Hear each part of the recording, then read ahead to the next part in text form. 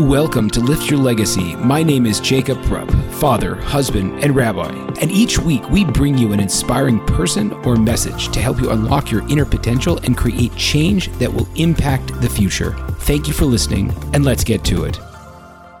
So excited to have the very talented Dina Ackerman on our show today. She is an artist, an illustrator, a teacher, and is one of the pioneers. Again, I think that you always got to find your special niche. No one rocks the LinkedIn and Facebook in the Jewish art world like she does, and it's amazing. Like, she does these videos where you actually see her draw, and it's just like, wow. I happen to draw a little bit, and it's like watching her. I seriously have regrets that I didn't pursue it more seriously, because it's just amazing what humans can create with a little bit of vision and a lot of training. So in the course of our interview today, we discuss not only creativity and art and the fundamentals of art and how you get good and how you can express your creativity. We also go into a little bit, I would call it religion, a little bit of concepts about keeping our spirituality fresh and updated, which is something that she's very much invested in and working in, because she's illustrating these books that are going to be educating our children. And in addition, we speak about this whole concept of God's involvement in our life and how to expect it and how to experience it and channeling it and where does it come from. So I think that there's a lot in this interview, and I'm very excited. And with no further ado, Dina Ackerman, tell me a little bit about how you got into art and also how you use art to advance, I guess, awareness of spirituality.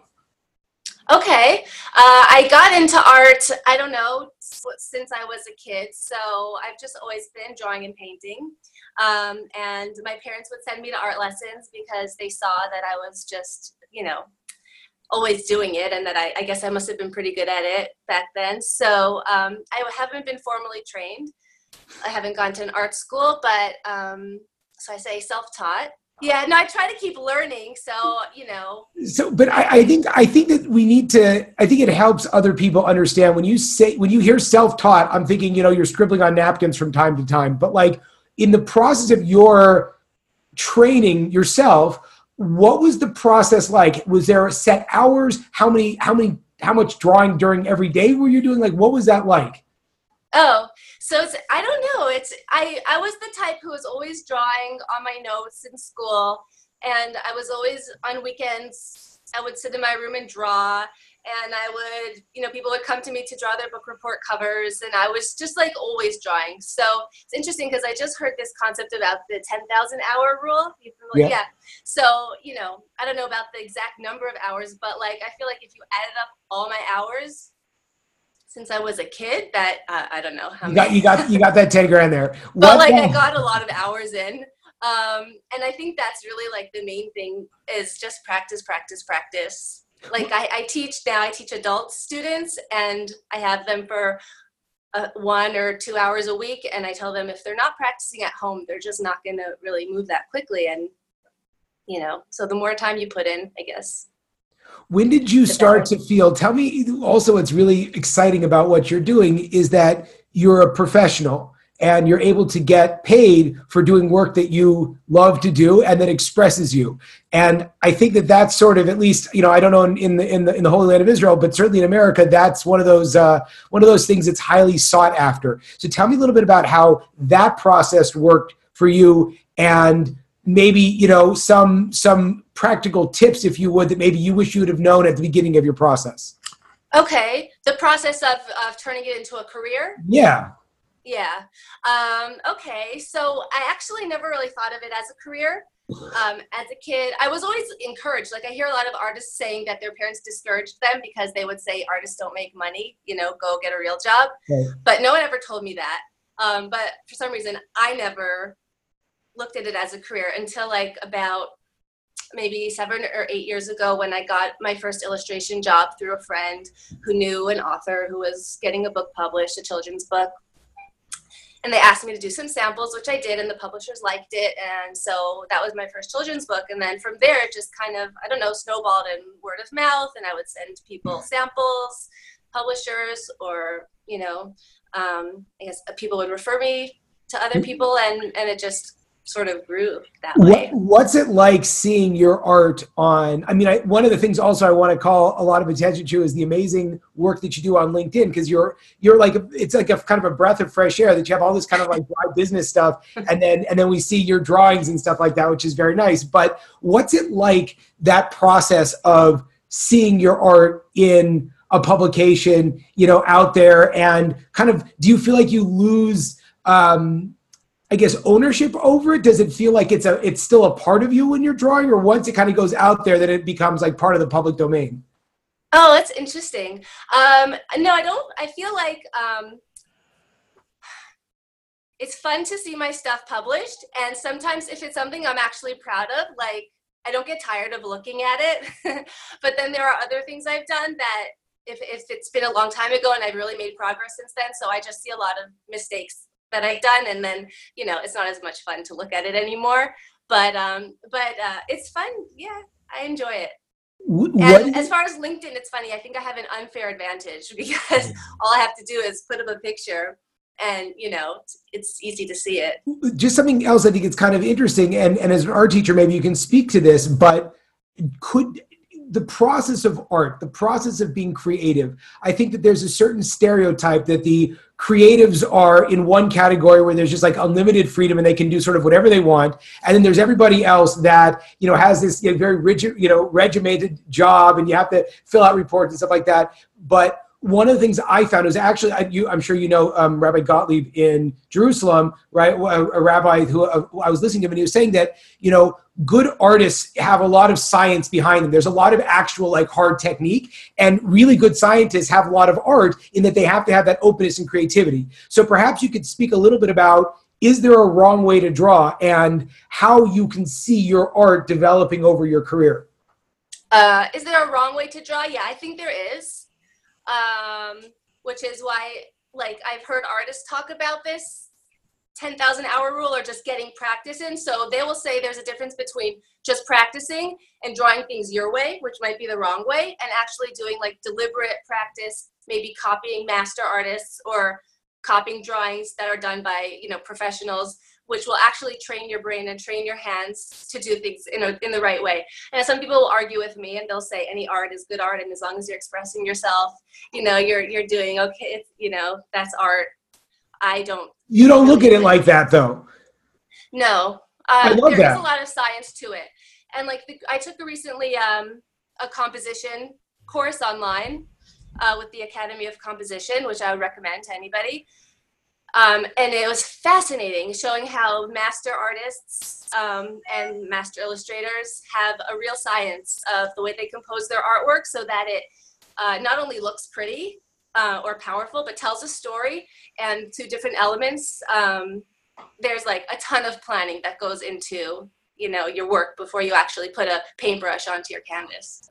I think that as someone that happens to watch a lot of cooking shows, I think that that's a similar thing with chefs, where if we would drop you in a room, your work would look a certain way before you even know what you're drawing, because there's a lot of technical skill that goes into actually building the painting or the illustration that's independent of the subject. Is that sort of what you're saying? Yeah, I think so. The subject influences it to some point, of course. But you know, you have to have technical skill. You have to know how to draw and paint, first of all. And I think even abstract artists, I think there's technique and there's skill involved to some extent.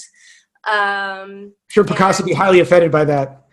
Well, if you look at Picasso's early work, right. He painted like he painted realism and, you know, more representational art, and then he moved into his more abstract art later on. But he had the same, you know, solid foundation that all other kind of master artists had. So he made a deliberate choice. I think that is such a crucial point for people to recognize, is that we all sort of want to go into that flow state of, I'm just, you know, gonna compose music or draw stuff, and you always try to cite those, you know, eccentric people that are able to create all this stuff. But the reality is, like, long before they were doing that stuff, they could do all of the technical stuff that you think is boring that you don't want to do. That's a very important point. Yeah, I would think so. Why do people come to you? I mean, besides the fact that you're great, what are you seeing with adults that want to learn how to draw? Like, why are they doing that? So there's some of them that want to, I guess, some of them have some kind of natural inclination and they're actually good at it and they have, like you would say, natural talent. And some are totally clueless and are actually seem like frightened every time they have to put their pencil on the paper. Like they're afraid to make a mistake or do it wrong. Money, like they want to turn it into a career. Okay. Like my illustration course that I teach is more like, practically based in how to illustrate books and things like that. But then there's just drawing and painting courses. Some people come for fun or to relax or because they have a skill that they want to develop. So I think there's all different types of people.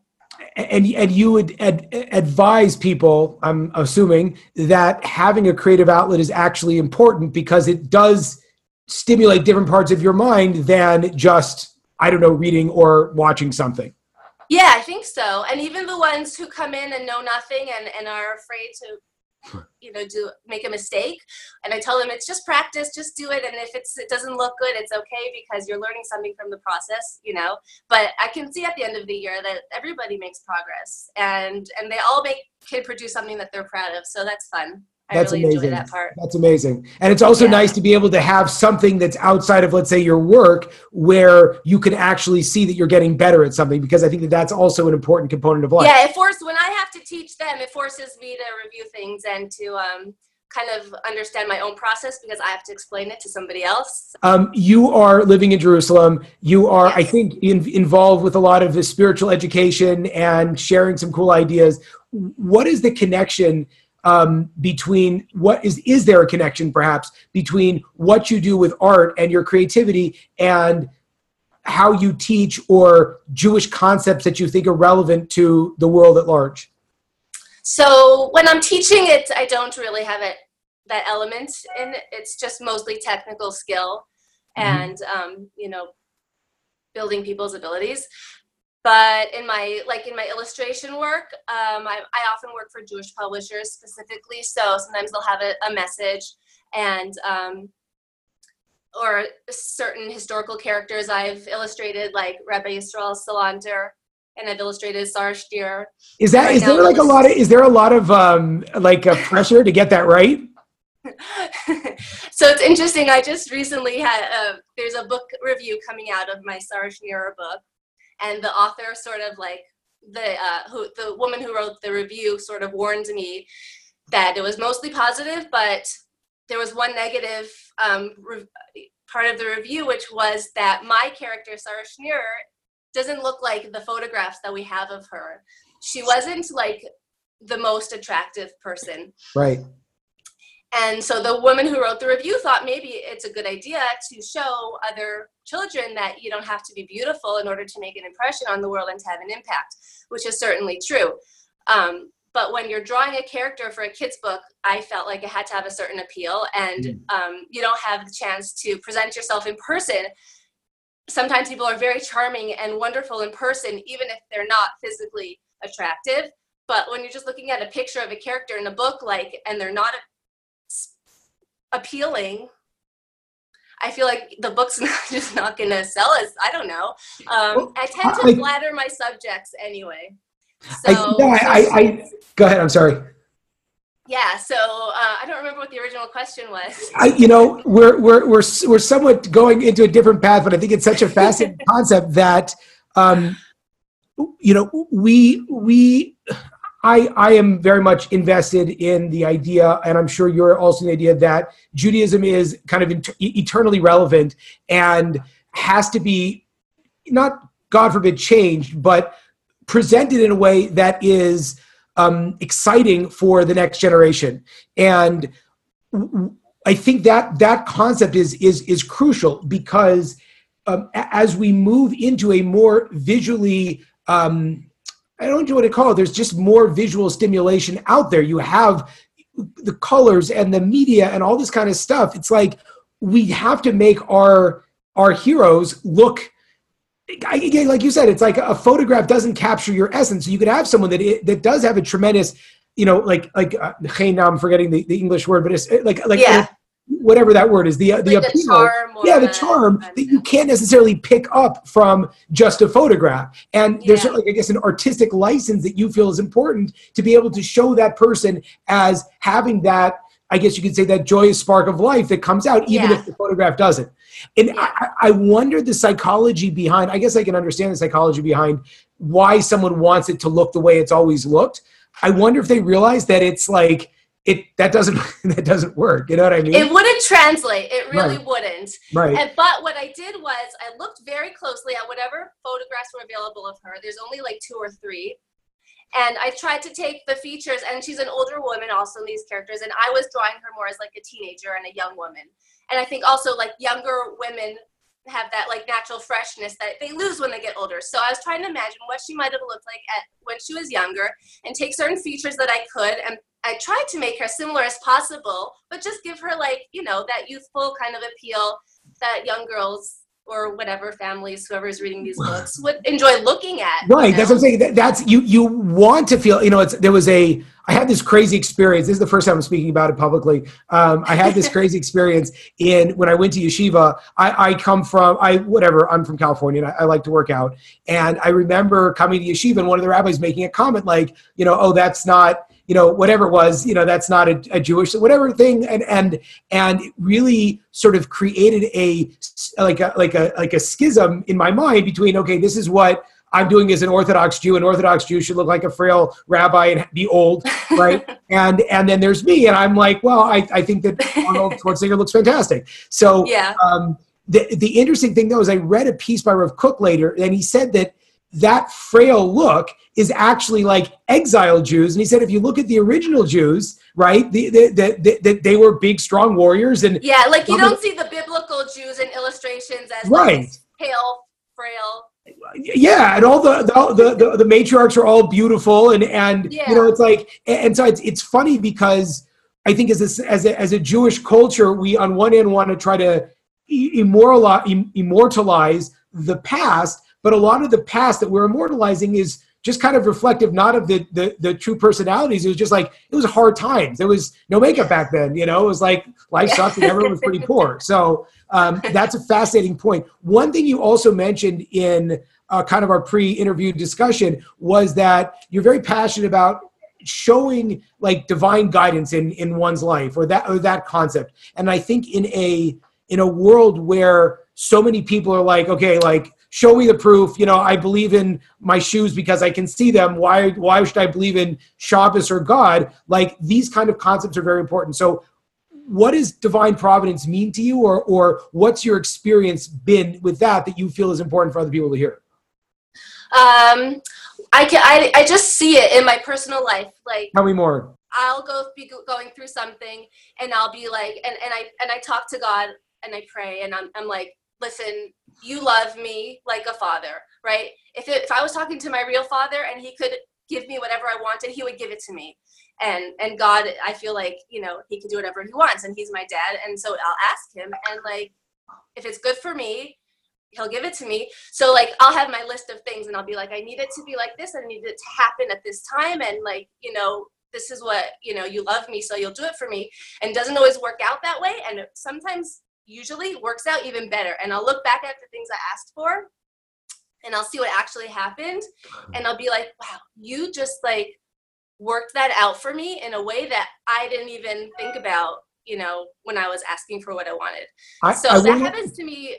Could I stop you and just ask a couple follow-up questions about that so far? Because, you know, what you're saying is such in a lot of ways, it's a very classically not to say it's, you know, it's, I mean, like, I'm sure it is. I'm saying it's a very Jewish thing that we speak to God as if he's in our lives. Like, it's a good idea that God should be a part of our lives. How did you start with that concept of like the simple faith that, you know, a lot of times we look at our ancestors. I remember my mom saying my grandma used to do that. And we look at our ancestors, not saying I don't do that. I'm just saying you brought it up. But we look at our ancestors, and on one hand, it's a level of, you know, I think we make a big mistake and we think that maybe our ancestors were not as sophisticated as we are today. But I think another thing that we look back at our ancestors that we really admire is that their Judaism was real. and their Judaism was very much a part of their life. And it sounds like you've been able to cultivate that. So how did that happen for you, and what was that process like? Probably just the way I grew up. My father happens to be a rabbi, and he was involved with outreach. So we had a lot of people around, and I would overhear their discussions. And so it was a lot of talk about God. And then my mom was the type of person who, like, when we're driving to our dentist appointment, and we have 5 minutes and she can find a parking spot, and she would be just like, please, God, find us a parking spot. Please, God, find us a parking spot. So, like, we learned, like, any little thing that you need, you ask God. And, like, I do that with my kids, too. Like, if the internet goes down and they want to use the computer, so I'm like, you got to daven it, you got to pray. So we'll sit there and go, please, God, turn the internet back on. So now, some people might say, and I want to point this out, and I always like when someone else says it so I don't sound nuts, but you have the creator of the world that built glaciers. I don't know why that's so impressive, but glaciers are molecular structure, and it's like, or there are people that are in a hospital somewhere and, like, pleading for their life, or all these massive problems, and we're praying for our internet to hold up or to find a parking space. What would you say to someone that would say, like, do you think God actually cares about all these little minutiae in your life? Yeah, I kind of think he does. I mean, I don't know where the source is, but it says, like, every blade of grass has, like, an angel that tells it. The Talmud says that. The Gemara in Bracha says that. Yes. Yeah, I mean, so if God is overseeing every blade of grass growing, then I'm sure he cares about whether I find a parking spot or, whatever. And we even have a prayer, when you lose an object, they have a special prayer, and then you give charity. And I've tried that quite a number of times, and it actually works. Crazy. So, like, I see it. I mean, I do think he cares. Yeah.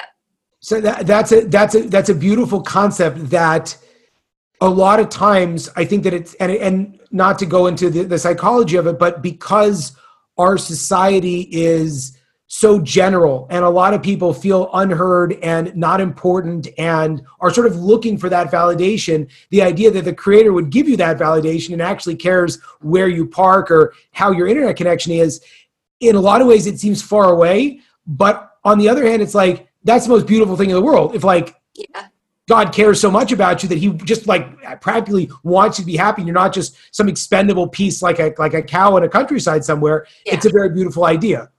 Yeah. If he cares enough to, like, heal you from a sickness or provide you with a livelihood or, the big things that you need in life, and he cares enough to take care of that, what's the difference for him if he's, giving you $100 or giving you helping you find your phone charger that you lost, This losing theme, I think, with people with young children is kind of ongoing. So you have to get, probably. Yeah, it's like I'll interview someone. Right, exactly. You're right.